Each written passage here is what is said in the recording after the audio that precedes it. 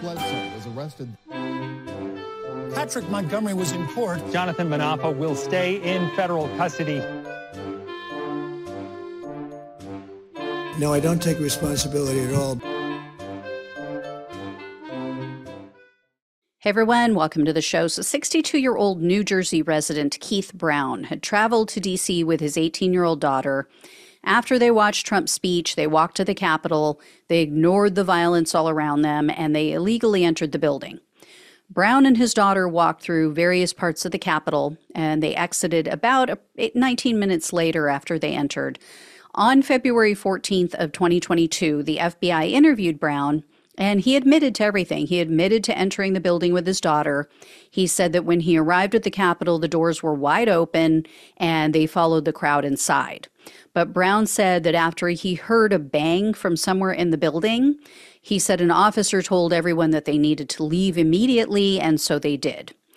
Brown is one of the defendants who was never officially arrested. Instead, he accepted a plea deal immediately because he took part in what the Justice Department referred to as a pre-charge negotiation. So this is one of those cases where I didn't even have a photo of Brown when I shared his arrest with you because the DOJ never released a statement of facts regarding his actions. So Brown appeared voluntarily for his first court appearance. That was in June of 2023, and he pleaded guilty to the parading charge. So he was facing up to 6 months in prison, 5 years of probation, and $5,000 in fines. However, the government requested only 14 days in prison, 60 hours of community service, and $500 in restitution.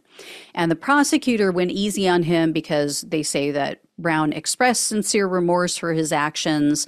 Obviously, he, came clean right away. He didn't fight them. He didn't try to, drag this whole thing out. He has no criminal history.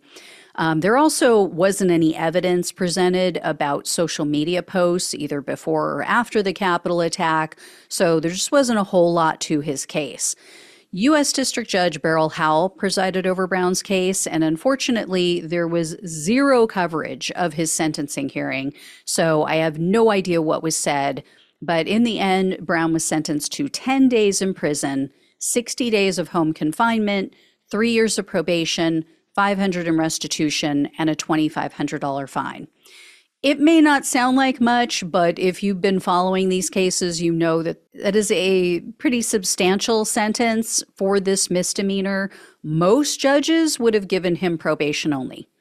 Since he wasn't violent, he didn't break anything, he turned himself in, took responsibility right away, he would have gotten a full pass and probation only from any other judge.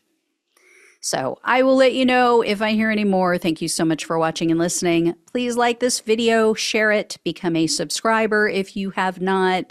Please become a donor if you possibly can, either one time or monthly. Every little bit helps. Truly appreciate it. Love you all. Take care, and I'll talk with you soon.